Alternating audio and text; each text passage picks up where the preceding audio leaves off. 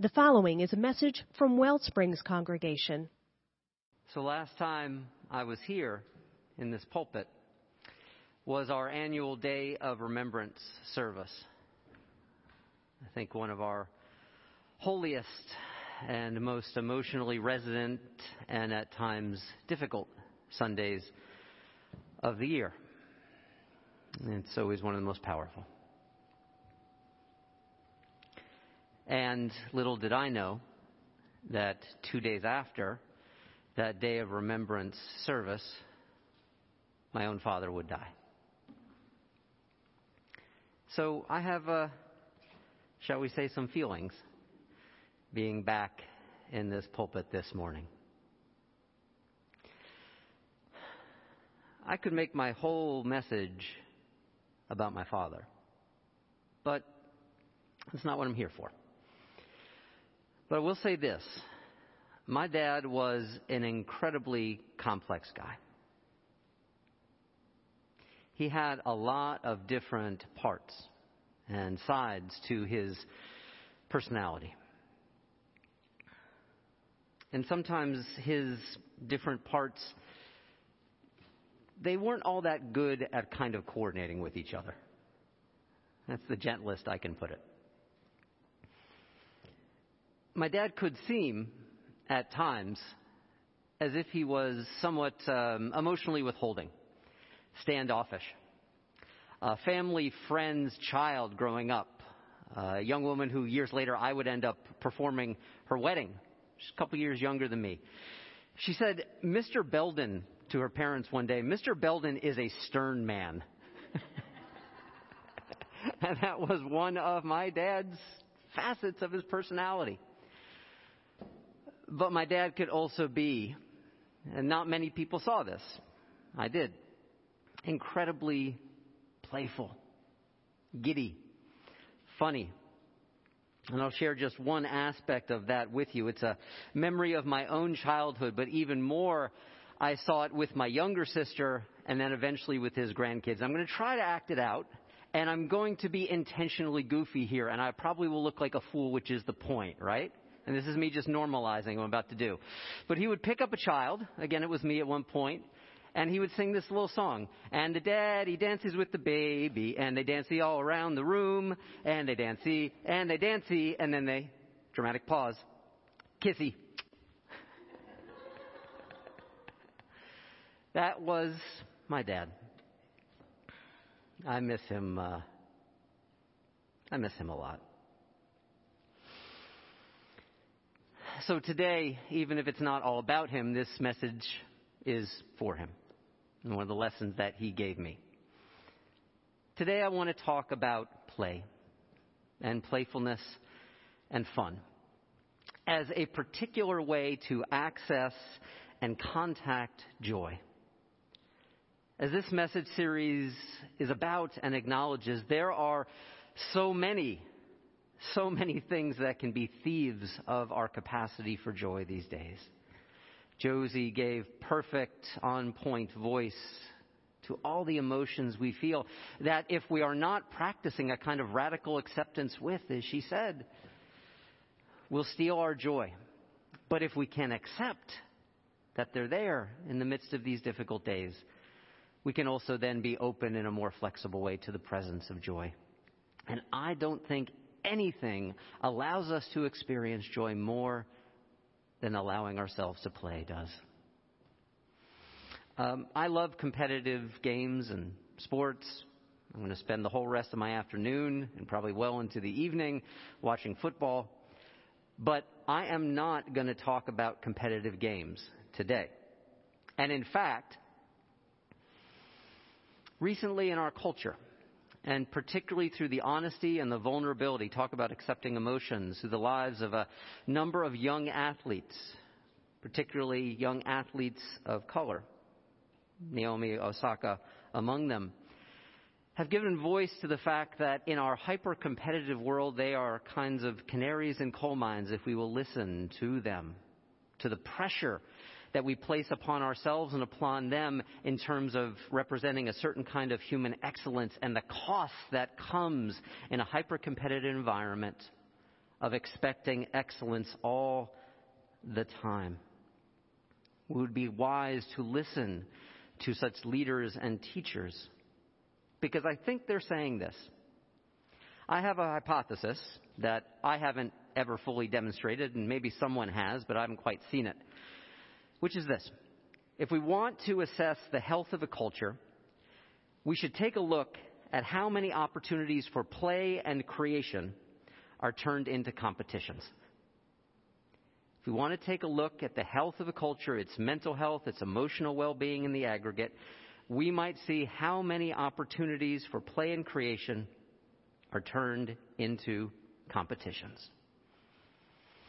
Example A for me is what the Food Network started out as, which is a place where you could go, where you could learn how to cook. And it taught me how to cook. And now you cannot turn in a single night without finding another cooking competition. Play and creation becoming competition. Pressure tests and scores and judges. And yeah, watch some of those shows.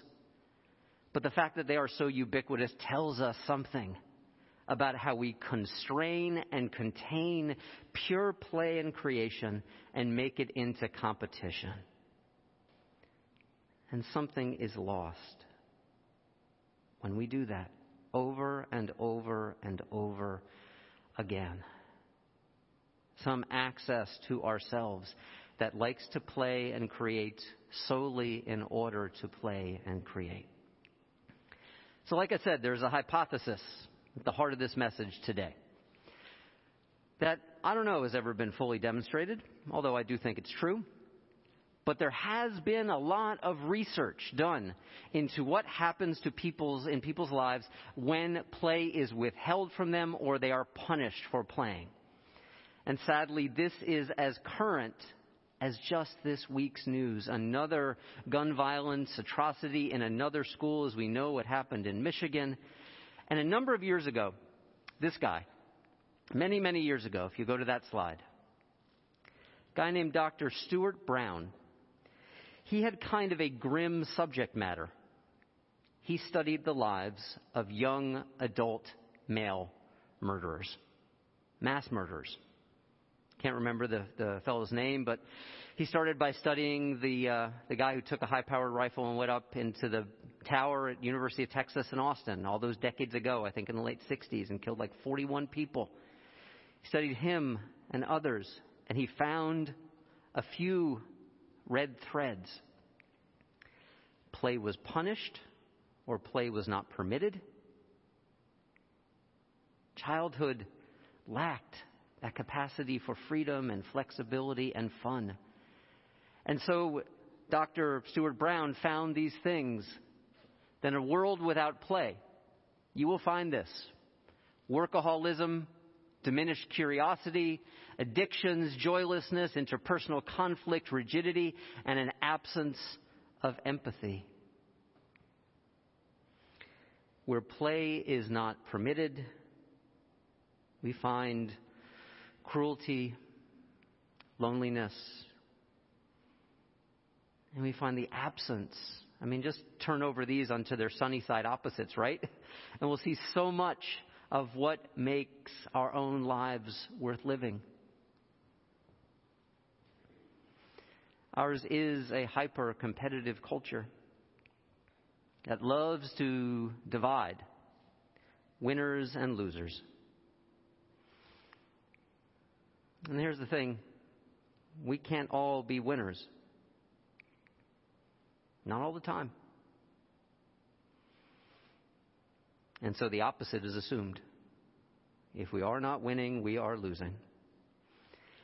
And by the way, this is not just a problem in the pressurized environment of the pandemic, but this is not something we were doing a real good job at pre-pandemic either, right? The mental health challenges, especially amongst our kids, are ubiquitous. And in some ways, I think it's only gotten more challenging now. Kind of more lighthearted way to talk about this is, if you know the movie Talladega Nights, the Ballad of Ricky Bobby, some of you might know the prayer scene that I'm going to kind of try to recall from memory right now, which manages to do two things as a kind of social critique and while making us laugh quite a bit. One, Ricky Bobby, the Will Ferrell character, he has a certain way of praying to Jesus, which manages to completely, especially at this Christmas time of the year, I think it's important to remember, infantilize and sentimentalize the Christian story, this beautiful story of the incarnation of divine becoming flesh, however we interpret that. Dear 6-pound, 8-ounce baby Jesus in your crib with your little Jesus diapers, and it goes on and on and on and on. And you can tell from the way he's praying that prayer has absolutely no sense of spiritual accountability to it. It's only to make himself feel good in this moment. And then there's this subtler dig. It says something like, if we're not first, we're last. And baby Jesus, we sure are first. It's pretty good satire. It gets at the heart of a culture. And I am not critiquing Christianity here, just certain American variants of it. You know, we've all heard the phrase, winning souls for Christ. Maybe we've been on the object, I know I have, of people who were very enthusiastic about winning my soul for their understanding of Christ. I don't find anything attractive there, but what a different experience of the gospel. It's associated with Francis of Assisi, although he probably didn't actually say it himself. But he says it this way. He said, share the gospel all the time. Use words if necessary. Share your faith, live your faith, incarnate your faith. With grace, with joy, with love, and yes, with play. Because beyond our binary of winning or losing, there is a playful, joyous life. Now, what do I mean by play? These are just a few words. Spontaneous, self-directed, which is not the same thing as selfish. Please hear me on that. It is directed by self, which is to say it comes from inside. So much of our culture is oriented upon receiving external awards. In play, the reward is the capacity to play. It's intentional, it's fun, it's pleasurable, not done for an award, but for its own reward. And yes, it has tremendous benefits. The psychological study shows this over and over and over again. People, not just children, but starting in childhood, but adults as well too, who allow ourselves the capacity to play, experience all kinds of psychological health benefits and all kinds of what we call pro-social ways of being. We feel more connected.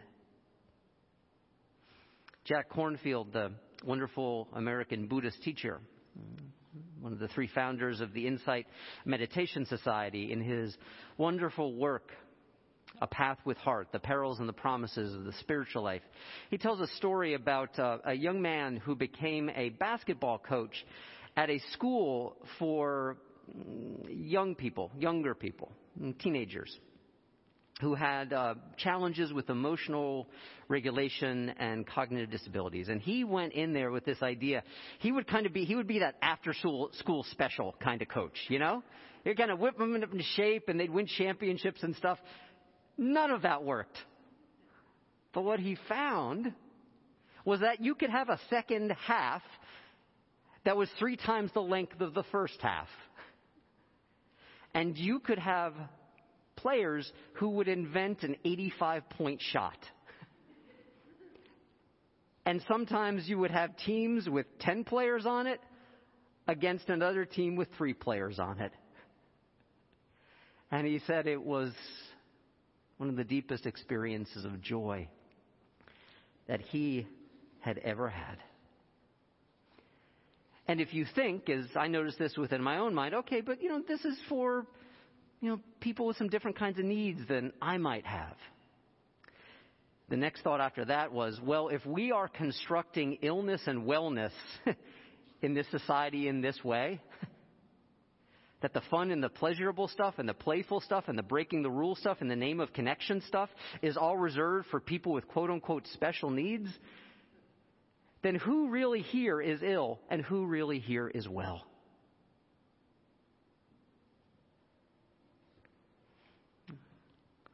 I have, and this is not a brag, multiple degrees. After college, 2 master's degrees by the time I left my 20s, another master's degree in my 40s. I've had people joke with me and say, why don't you just go and get a PhD already, Ken? This is not a brag, but what I want to tell you is up until actually this most recent master's, I did well in school. That's why I kept going. School was actually beset by anxiety for me.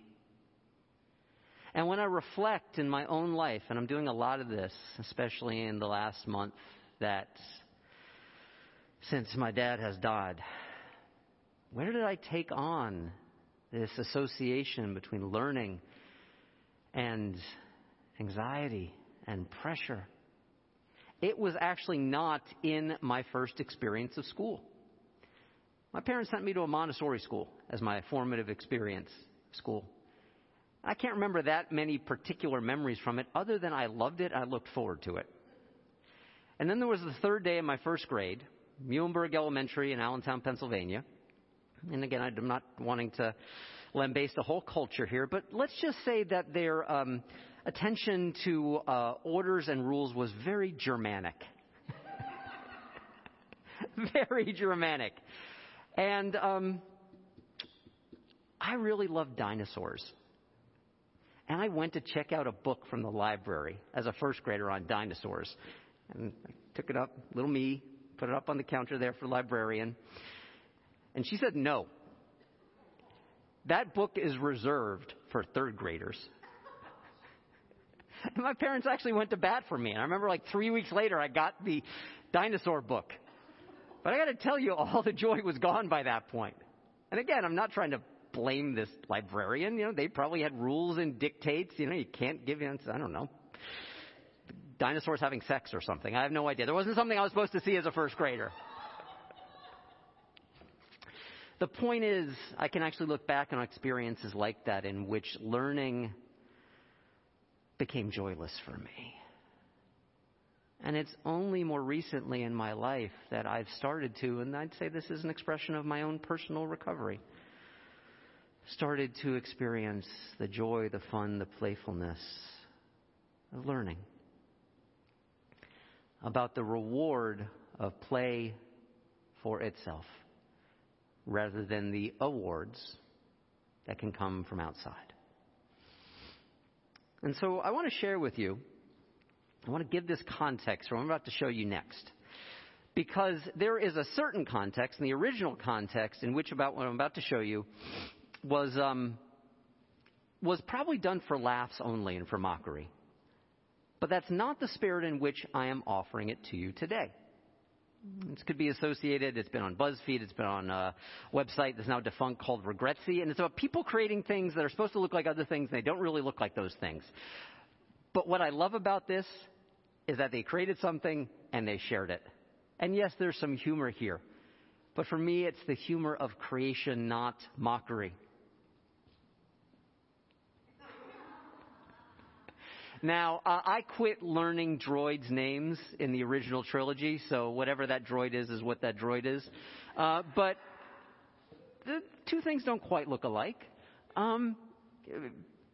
Maybe we could say, to quote the original Star Wars, this is not the droid you're looking for. But here's the thing.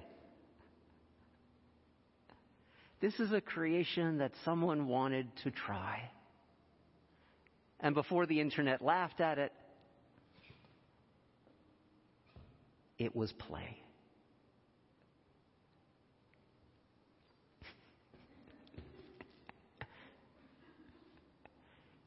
Two different kinds of turkeys here. For all we know, the one on the right could taste better than the one on the left. Again, someone tried to create something here. And the end result is not what really matters. Play can involve competition, but is not the point of play. And finally, I think my favorite. I got to tell you, I've looked at this one so many times. You can go with your perfect, beautiful sheep up there on the top, but I have fallen in love with our sad sheep on the bottom.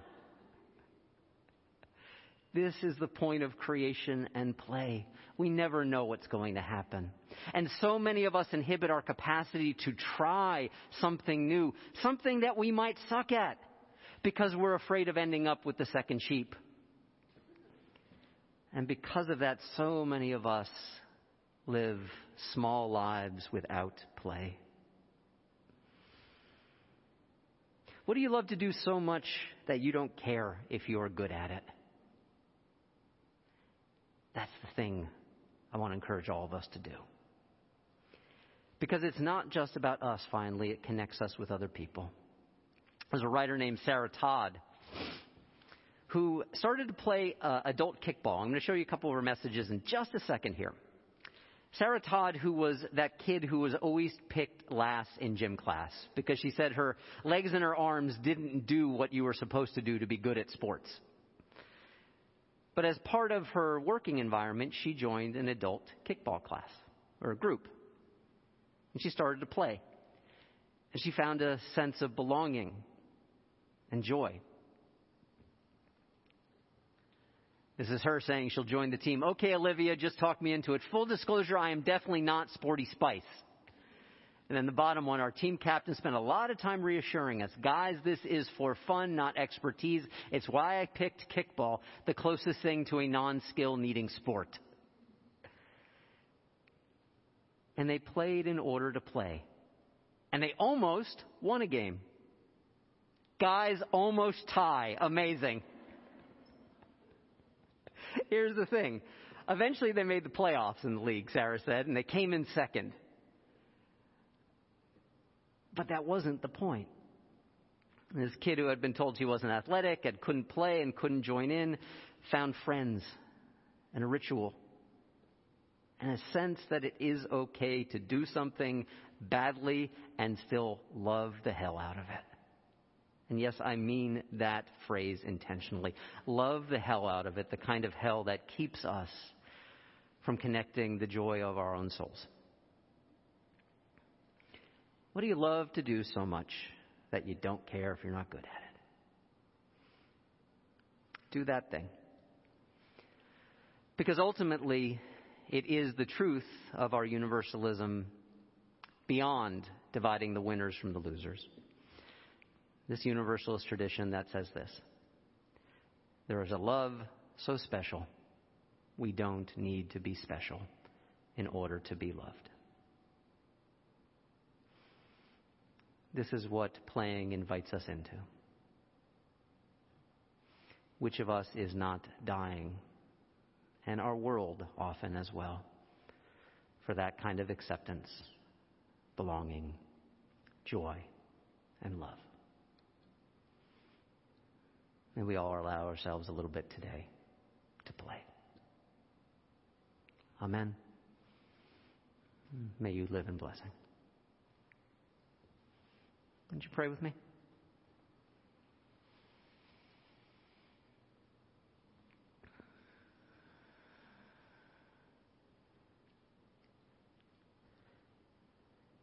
God of the awkward and the inexpert,